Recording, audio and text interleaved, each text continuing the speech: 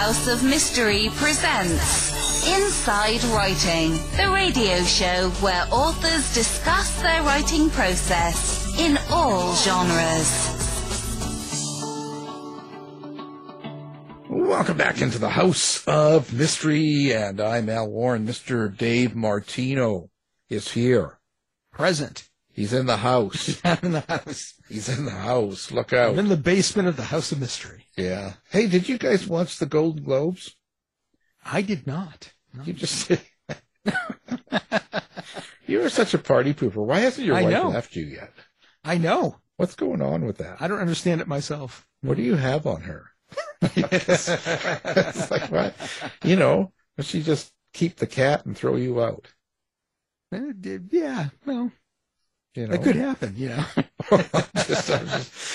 Well, nothing to see anyway. Golden Globes. Nobody got slapped. That's the main thing. Oh, well, that's good, right? You know. Or maybe not. Well, slapping made it exciting. It gives them something to talk about. It gives the award show legs. No, nothing too exciting in it anyway. You know, again, I'm going through all this stuff, and maybe I'm just getting too old to care. I don't know. Didn't find too much exciting.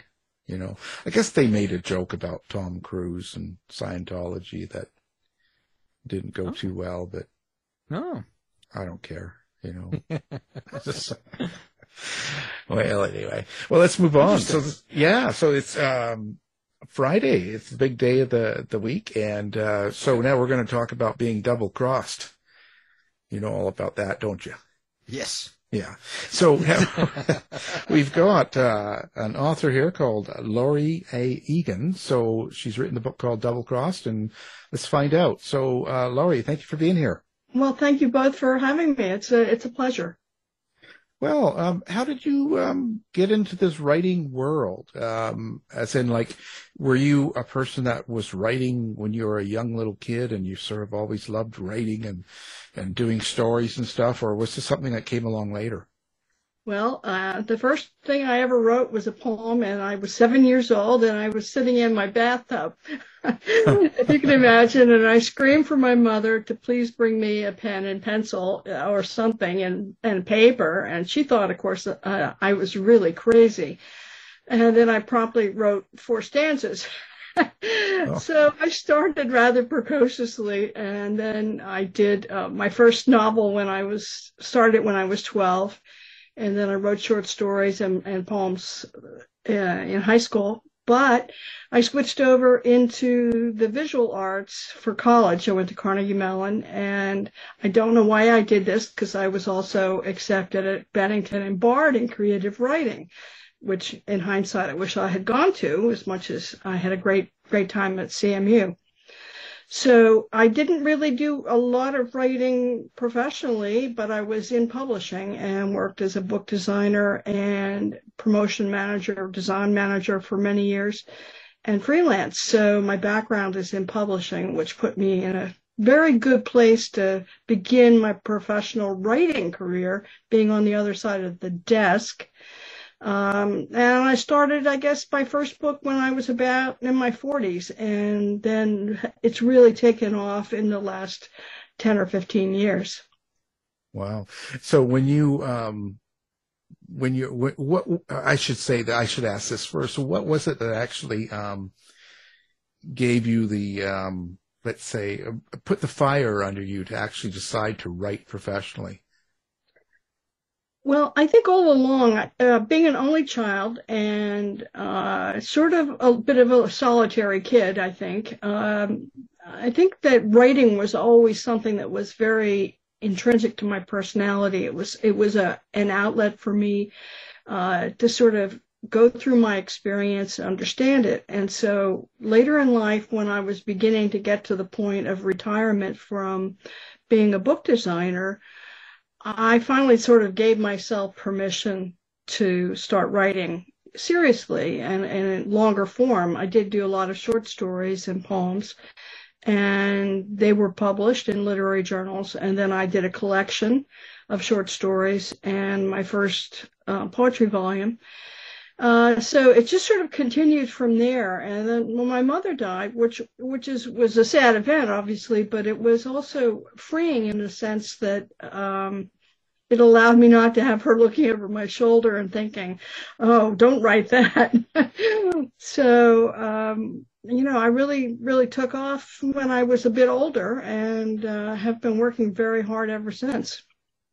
Well, that's a good thing. So, when you said you wished you went to that creative writing instead of what you were doing, do you think it's really important to be, let's say, schooled in writing? Not necessarily. However, I think that if I had gone to Bennington, for example, with their track record at that time, I would have been, a graduate, and I would have been put into the whole New York City connection through the professors at Bennington, all of whom were published writers. And that would have put me on the path right early on. Whereas when you're trying to get on that path as an older adult or a middle-aged adult, it's a lot more difficult, and it still is. So my connections with the university presses, didn't parlay at all into trade publishing or fiction, because I was used to academic publishing. So it was, it was a different kind of experience. And had I gone to be a major in creative writing, I think it would have helped. But I did learn a lot working at Princeton University Press in terms of editing and production, design, etc. So I was fairly knowledgeable. Yeah, I think it's important, kind of, in some cases anyway. So, what's your process? How do you decide the idea behind a book, or how do you start to imagine a book when you're going to sit down and write? Every book is different.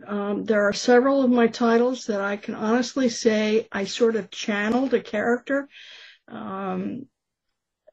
One day I was sitting on my deck, for example, and minding my own business, and this voice came in, and he was a young gay guy, an opera singer, and he started chatting, and he was so funny that I rushed into my computer and typed in his name that he gave me and his history, and there he was. And that's happened several times to me, where a character will come through like that, either a name or how he looks or his background. Other times it's a setting. My first book, Jenny Kidd, was set in Venice because I spent quite a bit of time there, and I was fascinated with the dark and the light of the city itself, its beauty and its sort of macabre feeling, once the lights went down. So setting is important. And for this particular book, Double Crossed, this was sort of a what if kind of start. What if you thought you found the perfect lover? What kind of trouble could you get into with a start like that? So that was really how Double Crossed came about, pretty much. It was just making me think, well, what kind of situation, would that be, and what would happen? Yeah. When you say how the setting is important, do you actually create the setting or write the setting as a character? Usually, yes. A lot of my life, I've also been a fine arts photographer, so the visual is very important to me. And as I say, I also have a background in design. So I often pay a great deal of attention to my surroundings. So Double Cross was typical. And I had a house in mind that I had lived in for a short while that I used as one of the characters. And I found that was very useful, and that has often been the case for me. And sometimes I do sketches and drawings so I know where I am in the house and what the house looks like, or do maps, different kinds of visual aids to assist me and to keep me on track, so that I remember which room I'm in or how I get from one place to the other. Does it matter what city you live in and where it's taking place? Do you have to go there to get the feel of the city or the place that you're writing about? I prefer to, or, as a photographer, I've often taken a lot of images of different places, so I can rely on those as well as my memory and then things online to sort of help me. Like, with Venice, I had maps and guidebooks and things like that. For my newest book, Once Upon an Island, which is set in St. Croix in the Virgin Islands in 1966, believe it or not, I had a great scrapbook that I wrote when I was 16, and I had stuffed a lot of notes in there and bits of writing, and so I had quite a bit of information about that particular place, which was very inspiring for me. It's interesting. You talk about visualizing, and you have that artistic background, and you're also talking about hearing your characters. And I just find it interesting because we usually have writers who either are very visual or they're more into the being able to hear their characters. But it sounds like you have a balance. Is that correct, that you have a balance between these two, the visual and the audio? Yes, I think so. And because I have very strong visual, background and strengths, that does help. So if I'm in an environment, I do notice little details, which when you're writing, if you can sort of make a setting sparkle, or by just a little phrase or so, some kind of description that really pins the reader to the place and gives that sense of authenticity to the work, that I think is really important. When you hit that in a book, I think that really makes the reader feel good about trusting the author and to read the work quite happily. So, yeah, I think I am pretty balanced. I do a lot of dialogue, and I work on those very hard because that's something I struggle with, because I tend to truncate dialogue a little bit, so I'm always expanding it. But otherwise, I'd say I am pretty balanced. You're right. Geez, I'm really unbalanced. Imbalanced. How's that? I remember that feeling. Yeah. So what comes first? Is it the story, the idea, or is it the character? Every book is different. Double Crossed, it was the idea. Once Upon an Island, it was the place and being there when I was 16. And that book, which happens to be my favorite of the 10 novels I've written, that book has a very nostalgic feel because I was there at that time. And I did talk about characters, people I knew. And I, of course, fictionalized them, but that was really important. Other times, it can be a place that sort of gets me going. So all different reasons and for starting a book. So now, when we look at Double Crossed, your main characters like Alexandra Wyatt and Marnie Hardwick, how do you come up with those characters yourself? Are you finding them from people you've met, come across? Were you at a coffee shop one day or a supermarket, or is it sort of a combination of a lot of characters you've met? Like, where do they start? Well, the Marnie Hardwick character was just slightly based on somebody I knew. But everything else in that story is pretty much fictional, except for the house, which I had lived in for a short while, though I made it a Tudor versus a modern. That story pretty much is 100% imaginary. You just sort of like dream about them and they come to you, or do you just write it, put it out together, or like, do you have an actual relationship with your characters? Yeah, I think I do. And some of them, those that I channel through whatever process, I get to know them a lot quicker right at the beginning. Other times, like in Double Crossed, I had to get to know the characters. They had to evolve. So that sort of meant following them as I was writing, so that I got to know them like you would a new friend or a new person in your life that you just met. So in a sense, they start to talk about what they would do, and you begin to understand what fits with their particular personality and their background, and what kinds of things they would or would not do, how they would talk, what they would dress like, all kinds of things. So in many cases, it's a process of getting to know the characters through the whole writing time. And sometimes I have to go back and really adjust things when I feel that the psychology is wrong, if a character would not have behaved in a certain way. I've studied quite a bit of psychology, and I use that a lot in my work. So I try to be very careful and very accurate when I create a particular type of person. Well, as you're writing, do your characters, do they ever surprise you? Do they kind of take over? Do they go against the plot that you've that you've created in your mind as you're creating the novel? Well, sometimes, like my comedy, the only comedy I've written, which is called Fabulous, an opera buffa. This was the guy that came to me on the deck, and he was just top speed, madcap funny, and I just was holding on for the ride with him. I mean, he was just so much fun, and I just really hung on to his coattails, so to speak. So I had no idea where that one was going. I just followed his lead. Other books, yeah, I've sort of had to go back and change characters a little bit when I got to know them better. So do you actually hear your characters then?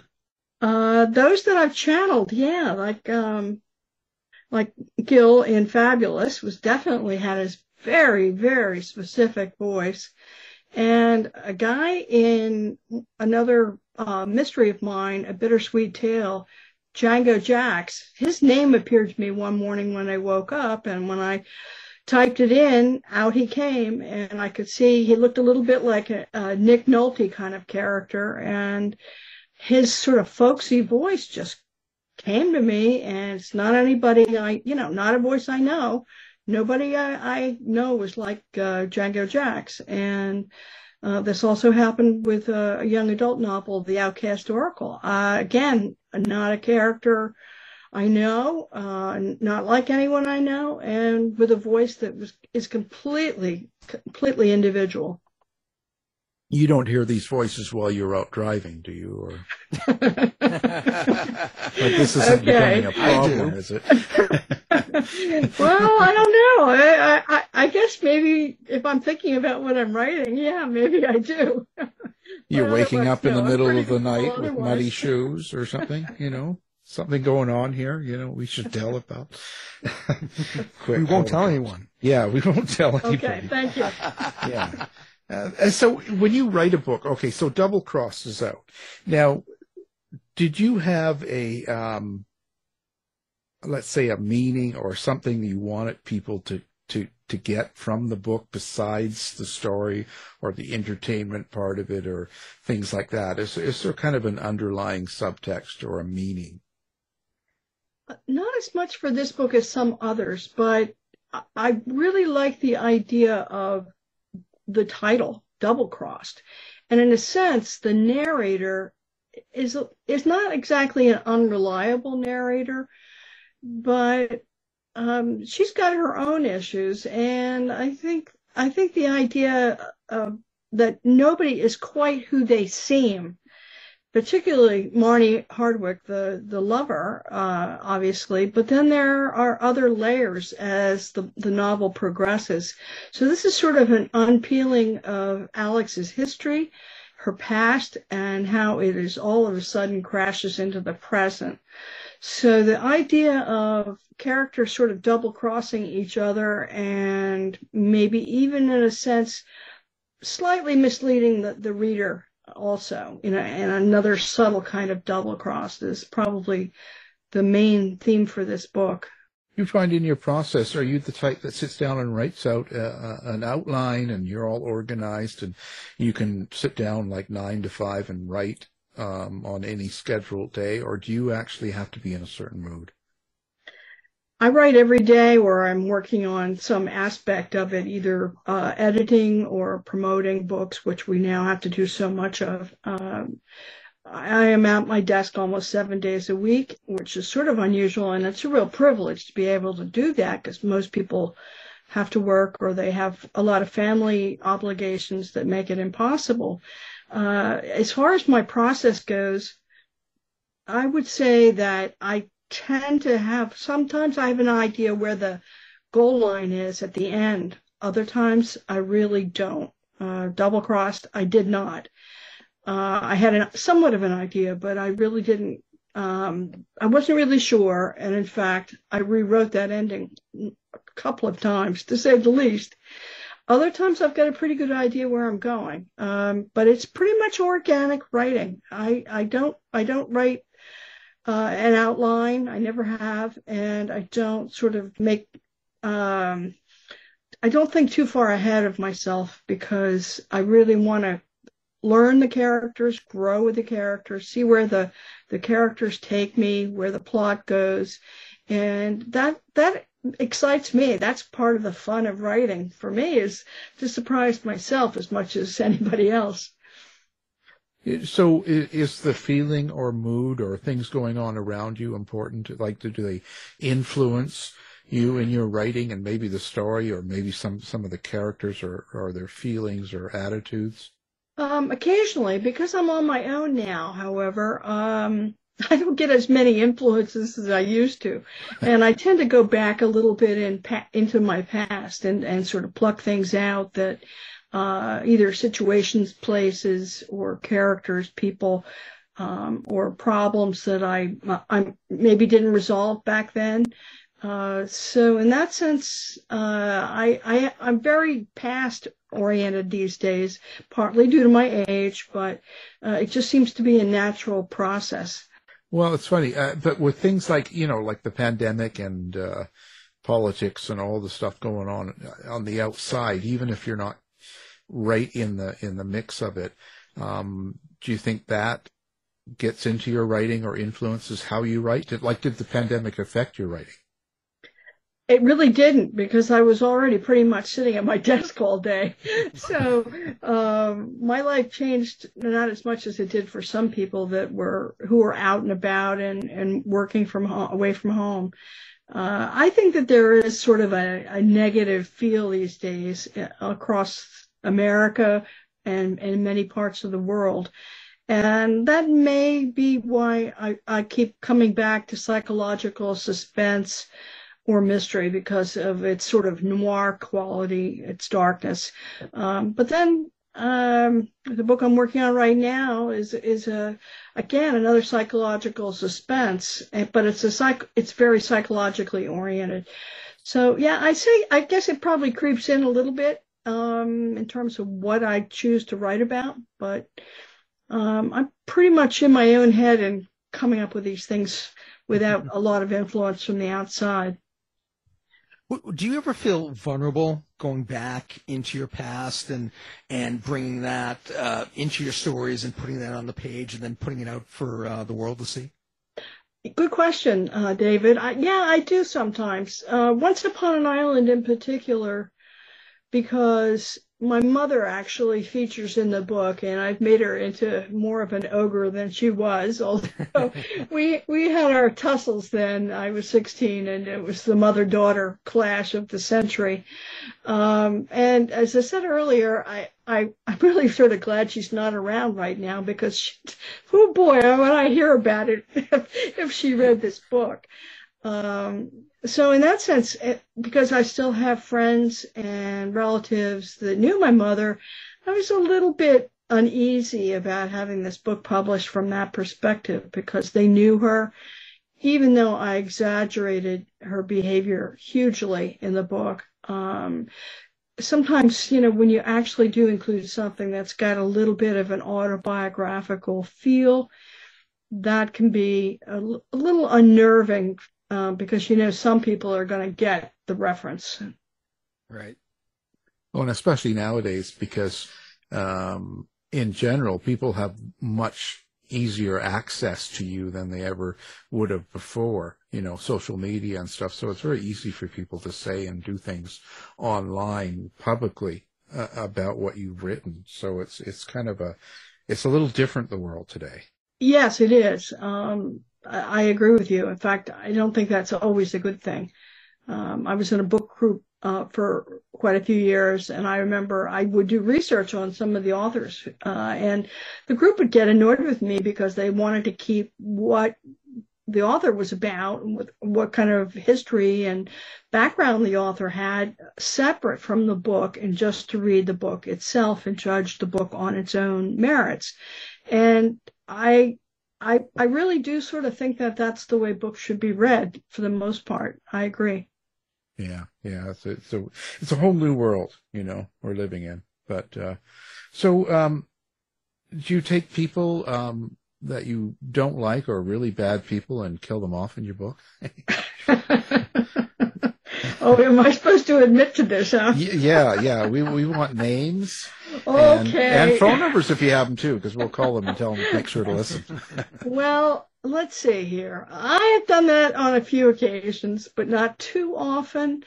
As I said, Once Upon an Island, I sort of did get after my mother a bit, but she's not around to know that.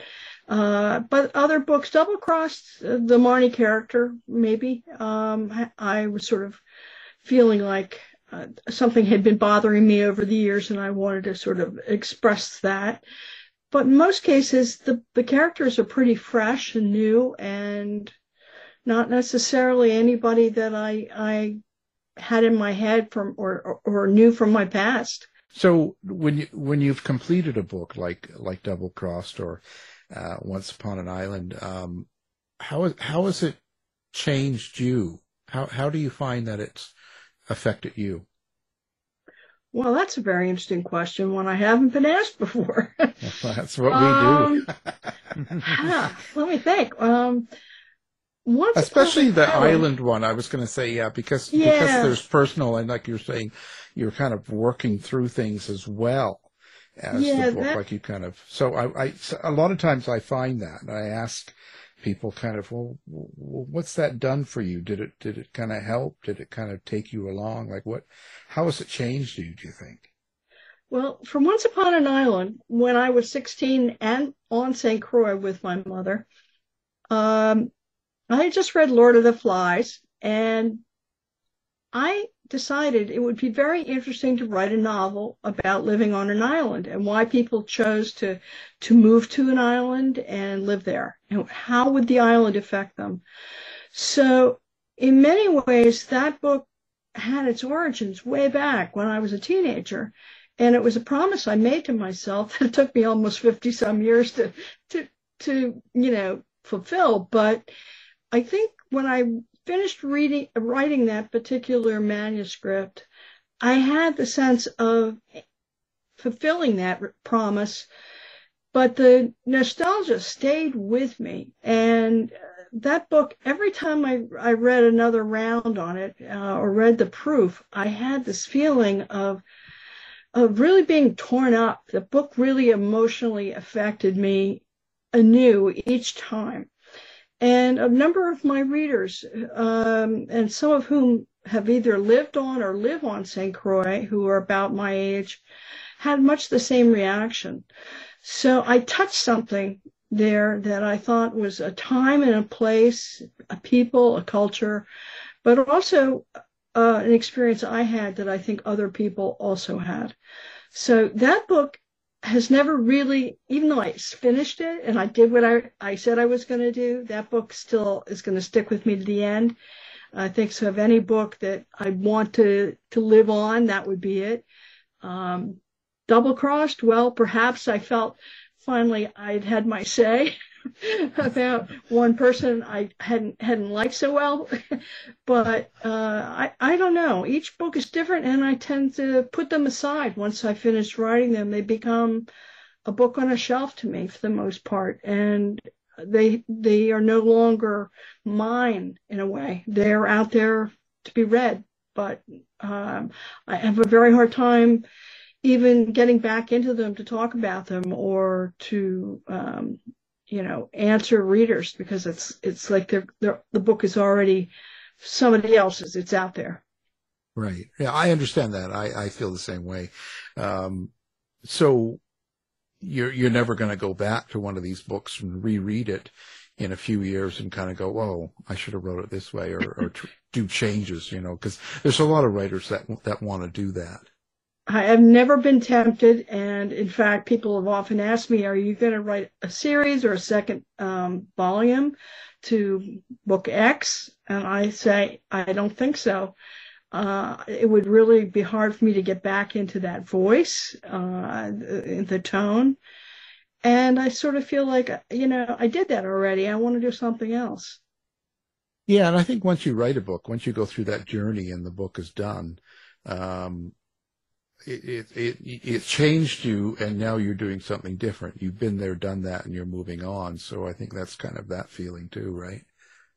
Yeah, I agree. And I've never reread any of my books, to be honest. I've reread a few short stories because I had to, pull them together for an anthology or something like that. But other than that, no, I haven't reread any of them. And I don't think it's a scary process. No, it's terrible. I'll tell you. Because then you find mistakes book. and, go back to your first book and you torture. read it. Yeah, I just can't stand that. I can't. It drives me nuts, Well, speaking of, short stories, and then you have your novels, do you consider yourself a natural short story writer, a natural novelist? Do you have a preference? Well, David, I'm not quite sure because I did write a lot of short stories. I have a collection, Fog and Other Stories, and I have had quite a few others published. But I tend to think I like the longer form better, just because maybe I'm garrulous. I don't know. I just feel like it's a good, rich meal to write a novel. It's not just a little quick bite. And though I think short stories are wonderful, and I always advise young writers to write short stories first to discover their style and, to learn. And I just did actually write a couple of short stories last spring, which was the first time in a while. I think I'm more of a novelist, to tell you the truth. Yeah. How do you know when a book's done? When it sounds done. You know how in a symphony or classical music, at the ending, you hear this dun, dun, dun bump. There's just like a cadence. Yeah. It's done. And you know it. And words and lines at the end, that last paragraph, should be like that, like music. And I will fuss and fiddle for days, sometimes switching sentences around, changing words, trying to get that feeling of done. It's over. It's complete. It's finished. I think it's one of the most difficult parts about writing is to write an ending that feels finished. Oh. So, if someone has never heard of you or read any of your books and you were to give them one book, what book would you give them? Probably Once Upon an Island.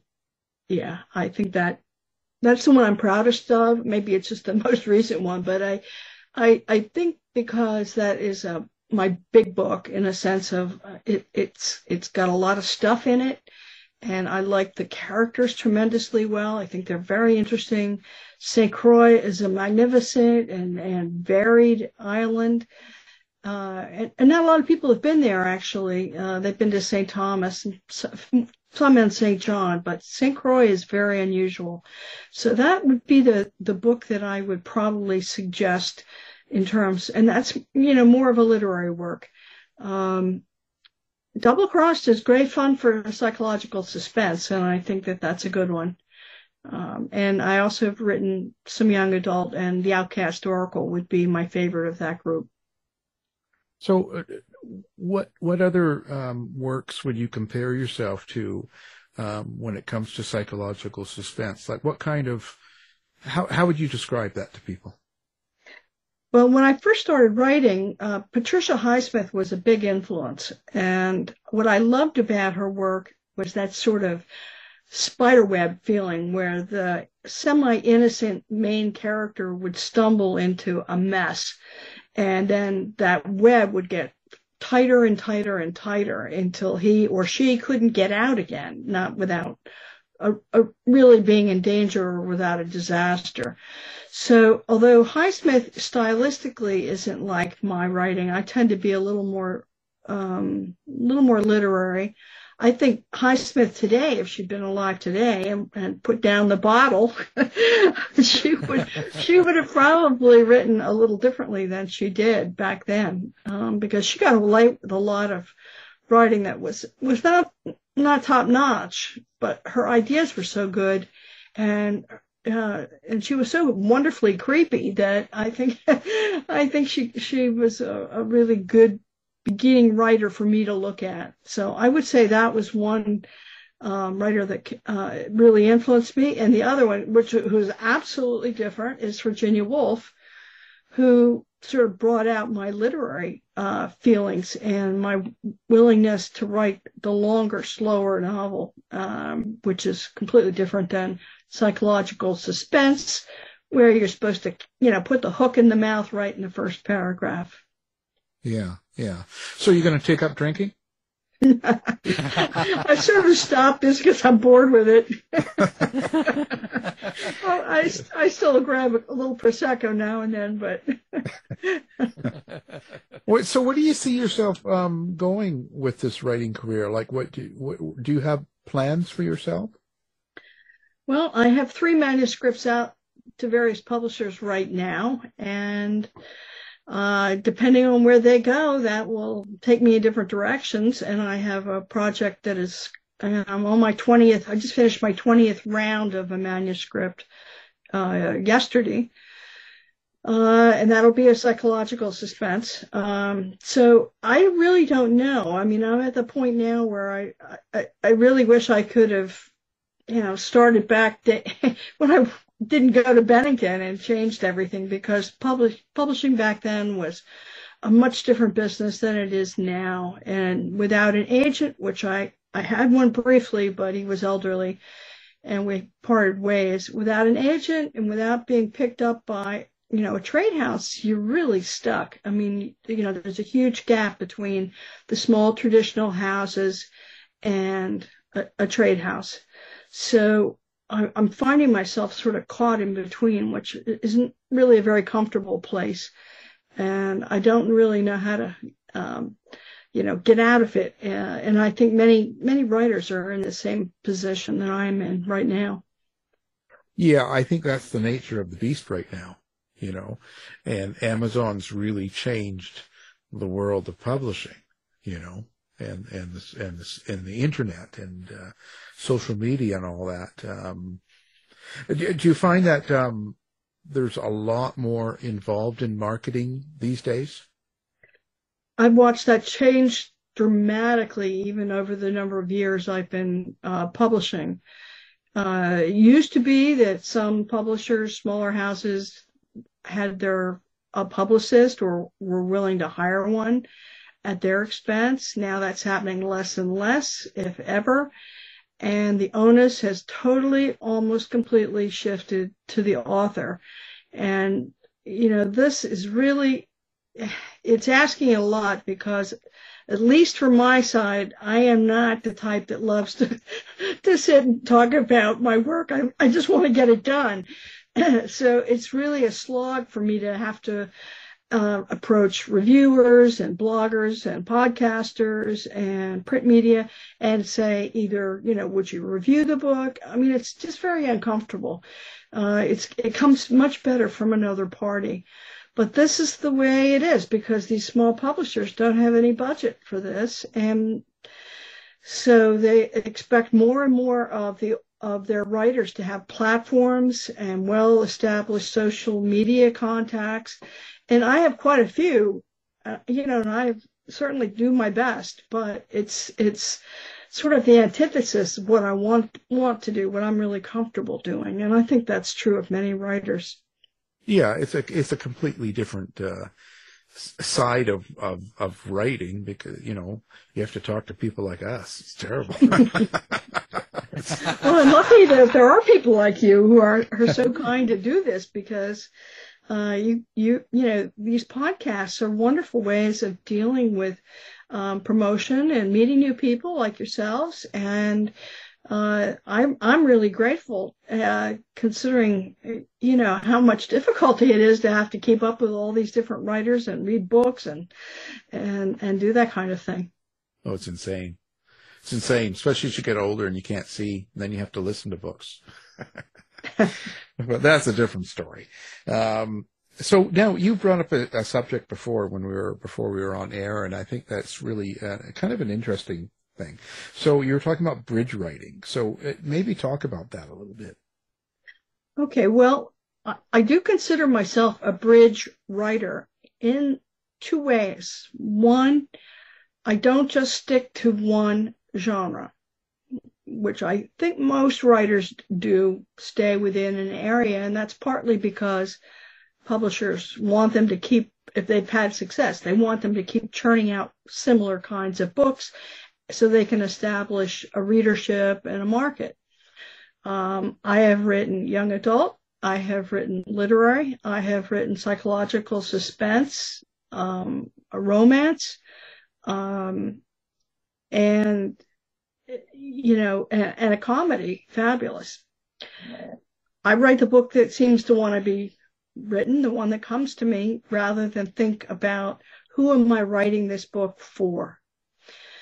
The other area that I feel like I'm a bridge writer is I don't necessarily have a baked-in audience.